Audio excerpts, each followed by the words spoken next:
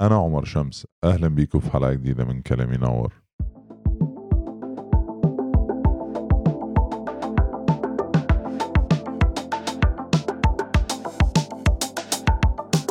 كلام ينور هو أول بودكاست عربي مبسط عن الحياة المالية. كل حلقة عبارة عن رحلة استكشافية لتحسين مفاهيمنا ومناقشة أفكار وتجارب مالية مختلفة. عمر شمس هو شريك مؤسس لشركة انتروسبكت كابيتال. جميع الآراء التي تم التعبير عنها من قبل شمس وضيوف البودكاست هي آراؤهم الشخصية ولا تعكس رأي أي كيان ينتمون إليه.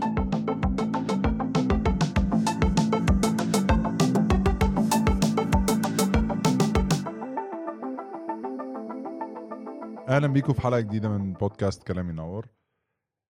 في حلقة النهاردة هنتكلم عن الفرق ما بين الامتلاك المادي والخبرات. الامتلاك المادي هنا معناها السلع أو الحاجات اللي ممكن تشتريها بالفلوس، والخبرات بمعنى حاجة زي السفر تكتسب منها خبرة، حاجة زي كورس بتتعلمه، هواية مثلا زي الرسم، زي المزيكا، ايا كان الهوايات. في هوايات كتير جدا، مش قصدي، بس الاكسبيرينس نفسه ممكن يكون بطرق مختلفة كتير. طب تعالوا نتكلم على الاستحواذات المادية او الامتلاك المادي.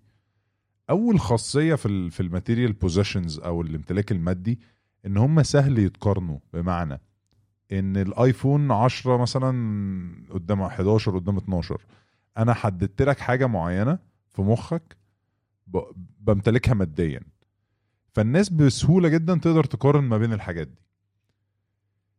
ان الحاجات دي اصلا تقدر تقارنها بيفسر كتير جدا ان هم دايما مش satisfying او مش مرضيين بالنسبة لك. ليه؟ لان بعد ما اشتري ايفون 10 هحتاج اجيب 11، هحتاج اجيب 12، هحتاج اجيب 14 16 18 زي ما انت عايز بقى. نفس الكلام على اي حاجة مادية انت ممكن تشتريها، دايما هينزل منها حاجة جديدة. عندك تلفزيون بعد شوية هيبقى قديم، محتاج تجيب واحد جديد، وهكذا.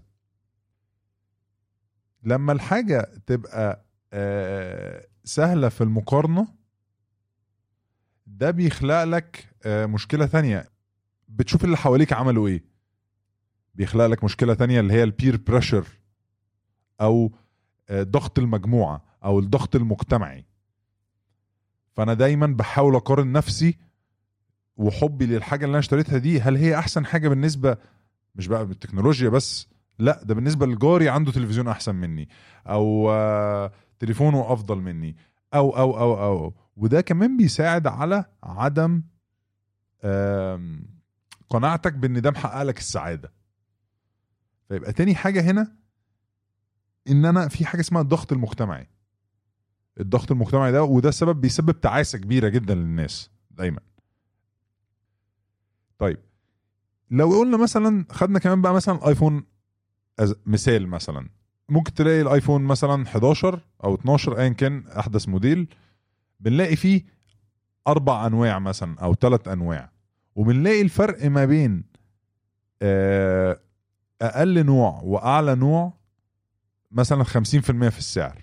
يعني النوع الاول مثلا ب100، النوع الاخير اللي هو العالي ب150. ال50 الاخيره اللي انت بتدفعهم بنسبه كبيره جدا انت مش هتستخدم معظم الحاجات اللي موجوده، بمعنى ان هي مثلا معموله الكاميرا للمحترفين، معموله صوت مش عارف ايه، معمول، لكن اوريدي انت على الحاجه الاولانيه او اللي هو البيزك او اللي هو سعره ارخص واحد، ده هو اوريدي اداك 95% من مزايا الايفون. ال5% الاخيره اللي انت بتاخدهم انت ممكن تدفع لهم 50%. يبقى انت لازم، انا مش مع ان انت تشتري دايما الرخيص، انا مع ان انت دايما تبقى معرف ان اخر 5% من اليوتيليتي او الاستفادة انت بتدفع عليهم قد ايه زيادة. لو انت مقتنع بان الفلوس دي انت بجد محتاج تصرفها في الحتة دي، ما اصرفها، ما عنديش مشكلة، بس تبقى عارف وحاسب ومجمع الحاجه دي مكلفاك قد ايه، ان اخر 5% دي مكلفاك 50% من السعر. واحد تاني ممكن يقول لا يا عم انا هجيب الحاجه الاساسيه ده هحقق لي 95% من المنفعه، وهاخد ال 50% اللي انا اوفرهم دول احطهم في حساب التوفير بتاعي مثلا، او هروح اجيب بيهم حاجه تانية او ايا كان. تاني ده اختيارك، ما عنديش مشكله انت بتعمل ايه، بس لازم تعرف الحاجات دي في دماغك. الحاجه كمان اللي انت لما بتحصل بشوفها دايما، اللي هو لو انت اشتريت الحاجه الماديه دي، انت لو خرجت من باب المحل ورجعت لنفس الراجل حاولت تبيعها له تاني، غالبا الحاجه دي نزلت قيمتها 20-25% عادي كده من غير ما يحصل اي حاجه. الدروب ده او النزول في السعر ده بسبب بس ان الحاجه اتحولت من هي حاجه جديده لحاجه مستعمله. وفي حاجات تانية لو حاجات بقى اصغر شويه اسعارها مثلا صغيره، مش لازم تليفونات يعني، بس حاجات صغيره هي ممكن الحاجه دي تبقى ملهاش سعر اصلا حد يشتريها تاني. فلازم تبقى فاهم ان الحاجه دي قيمتها هي في دماغك انت، وقيمه الحاجه او قيمه السلعه بالنسبه لي هي مدى استفادتك منها، مش مدى استفاده المجتمع او راي المجتمع ان الحاجه دي مهمه او ان هي تبقى عندك. لا، بجد هتستخدم الحاجه دي، فدي القيمه الحقيقيه للسلعه. طب لو قارنا الكلام ده بقى بالخبرات او الاكسبيرينسز، وتعالى ناخد مثلا السفر كأول نوع من انواع الاكسبيرينسز او من نوع انواع الصرف في الناحيه دي.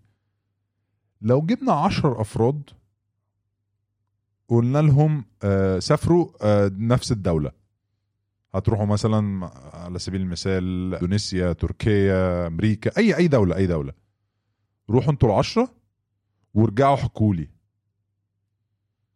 الحاجه الوحيده المكرره في قصتهم كلهم هيبقى المكان، ولكن التجربه هترجع من الناس ب10 تجارب مختلفه. ليه؟ لان كل واحد هيقضي وقته بطريقه قريبه لشخصيته، قريبه للحاجات اللي هو عايز يعملها. فيبقى السفريات او السفر اللي هو للمتعه يعني، كل واحد هيطبق الفكره بتاعه. والسفر ده مش لازم يكون يعني، مش قصدي لازم تسافر بره يعني، انت ممكن تسافر حتى لو رحنا كلنا مثلا مع بعض حته معينه، خرجنا نزلنا اتعشينا في مكان معين بالليل، كلنا رحنا احنا ال10 اتعشينا في نفس المكان، كل واحد هيطلع بتجربه معينه.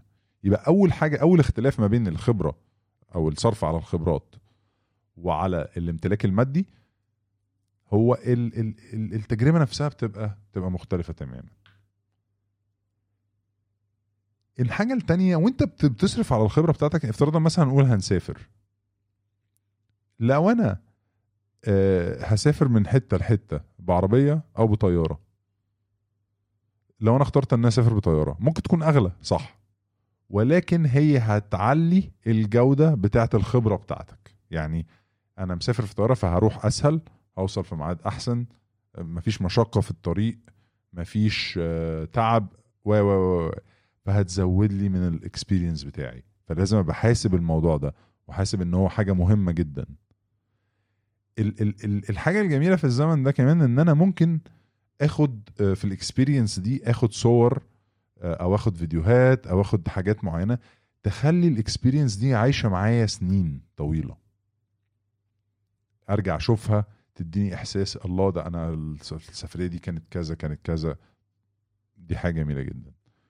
فالإفكت او التأثير بتاع الصرف على الاكسبيرينس بيقعد مدى اطول بكتير جدا من الحاجه الماديه، لان الحاجه الماديه بعد ما تجيلي بفتره قليله بتعود عليها وبتأقلم عليها وببقى تاني محتاج اجدد او اغير بسبب الدفع التكنولوجي اللي بيغير الدنيا بسرعه جدا. يعني مثلا واحنا صغيرين مثلا في عربيه مثلا معينه، يا العربيه دي من احسن العربيات، دي حاجه جميله جدا، افتكر مثلا وانا صغير نوع معين مثلا موديل مثلا ما اعرفش 2005 2002 ايا كان، لو شفت العربيه دي النهارده انت مش هتصدق ان دي عربيه كانت زمان حاجه رهيبه. ليه؟ لان حالتها مع التقدم التكنولوجي ما بقاش ليها معنى، ولكن الخبرات هي بتفضل عبر الزمن ما بتتغيرش. الريسيرش او الابحاث اللي بتصدر مؤخرا بتقول ان في اتجاه عالمي ان الناس ابتدت تقدر موضوع الاكسبيرينسز دي، ومش لازم تاني مش لازم يكون الاكسبيرينس ده او السفر او دي حاجة لازم اسافر بره بقى واصرف مش عارف ايه واحط صوري فين واعمل مش عارف ايه. لا، انا بتكلم على حاجة لنفسك، حاجة انت ممكن تصور وتحط صورك دي لوحدك ما حدش يشوفها، او من صحابك، او مش برضو تاني مش بعملها عشان اثر على المجتمع اقول ان انا سافرت. لا، دي حاجة انا بتكلم على حاجة لنفسك. لقينا ان في الريسيرش ده ان الهابينس او مستوى السعادة اللي بيتصرف على الدولار او الجنيه او العملة في حتة الاكسبيرينس مردوده على الناس كسعادة اعلى بكتير جدا جدا من الاستحواذ المادي. لما كمان بتصرف على الخبرات اللي انت بتكتسبها او الاكسبيرينسز دي، في كده نوع معين من المفاجأة في الحدث اللي هو ايه؟ اولا انا بجهز مثلا ان انا مسافر، او بجهز ان انا رايح كورس، او بجهز ان انا هشارك مثلا مع مجموعة معينة بيحبوا مثلا رياضة معينة هنعملها كلنا مع بعض. بخش في حالة نفسية معينة من التجهيز اللي انا رايح اعمل الحاجة دي، فبيبقى عندي نوع من السعادة اصلا قبل ما اروح، ان انا مستني الحاجة دي. بعد الحاجة دي انا لما بروح هناك الاكسبيرينس دي بيبقى عندي فكرة او اكسبكتيشن معين او توقع معين، وبلاقي حاجة تانية جوه. الحاجة دي بتمثل لك برضو تاني نوع من انواع السعادة اللي هو المفاجأة. ولكن انت لما بتشتري الماتيريال بوزيشن او الامتلاك المادي ده، انت عارف ان ده تليفون، او انت عارف ان ده تيشيرت او جزمة او ايا كان. بعد شوية تاني ما فيهوش مفاجأة. لكن لما بتروح بتعمل حاجة انت مش متوقعها. الحاجة التانية برضو في الاكسبيرينسز ان انت ممكن تكون علاقات مع الناس. يعني رحت مكان معين لناس هواة رسم طريقة معينة، بتبتدي تعمل علاقة مع الناس دي، بتبتدي ممكن تتبادلوا صفحتكم على السوشيال ميديا، تبتدوا تتكلموا، تبتدوا يبقى في كومن انترست او حاجة ما بينكم ربطتكم في بعض، ممكن تخليها مدى اطول كمان. فدي الحاجات اللي هي الرئيسية ما بين الفروقات ما بين الاثنين. الحاجة الأخيرة برضو ان في معظم الشراء اللي هو المادي اللي هو الامتلاك المادي بيجي من احساسك ان انت هتفقد خصم معين بيحصل في المحل الفلاني. انزل بسرعة، في خصم كبير في الحتة الفلانية، يلا بينا نروح.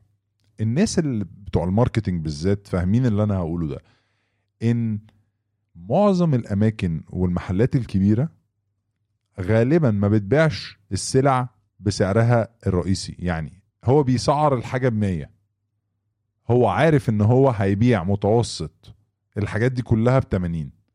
ليه؟ لانه مثلا هيبيع 10-20% من الحجم بتاعه على 100 اللي هو السعر الكامل، ولكن 80% هيتباعوا ما بين مثلا 70-80 جنيه او 70-80 دولار. ليه؟ عشان هو بقى في العالم الجديد بتاع الاونلاين شوبينج او الاستراتيجيات بتاعت التسويق، دايما هو هيحسسك ان انت لو ما اشتريتش النهاردة انت هتخسر كتير، ان انت مش هتوفر التوفير ده. فانت اصلا ممكن ما كنتش محتاج الحاجة دي ونازل بس عشان المحل ده عامل سيل، وانت عارف ان انت بتحب المحل ده، ونزلت اشتريت حاجات كتير جدا بسبب ان هو عامل سيل، ولكن مش بسبب ان انت محتاج الحاجة دي. لو عندك افكار في الحتة دي او عندك حاجات بتحصل لك، يا ريت تشاركونا برضو تجاربكم وارائكم ما بين الحاجتين. يعني هل انت تفضل ان انت لو مثلا معاك فلوس تصرفها على خبرات، ولا تصرفها على امتلاك مادي؟ تاني انا مش بنصح الناس ان هي مثلا تاخد كل الفلوس اللي هي متوفرة ان هي تتصرف، نروح تصرفها مثلا في تجارب، او ان هي تبطل تشتري حاجات، او انا بس بقول لك الفرق ما بين الاتنين، ان في فروق وفروق واضحة، ولازم انت يبقى عندك الحرية في الاختيار. انا عايز ادفع فلوسي فين وليه وايه اللي هيسيبوها لي. شكرا جدا جدا جدا على وقتكم معنا النهاردة، واشوفكم الاسبوع الجاي. تقدروا تسمعونا على كل منصات البودكاست زي أبل بودكاست، جوجل، سبوتيفاي وأماكن تانية كتير. هذا البودكاست مخصص لأغراض تعليمية فقط، ولا ينبغي الاعتماد عليه في القرارات الاستثمارية. أي اعتماد على المعلومات المقدمة يتم على مسؤوليتك الخاصة.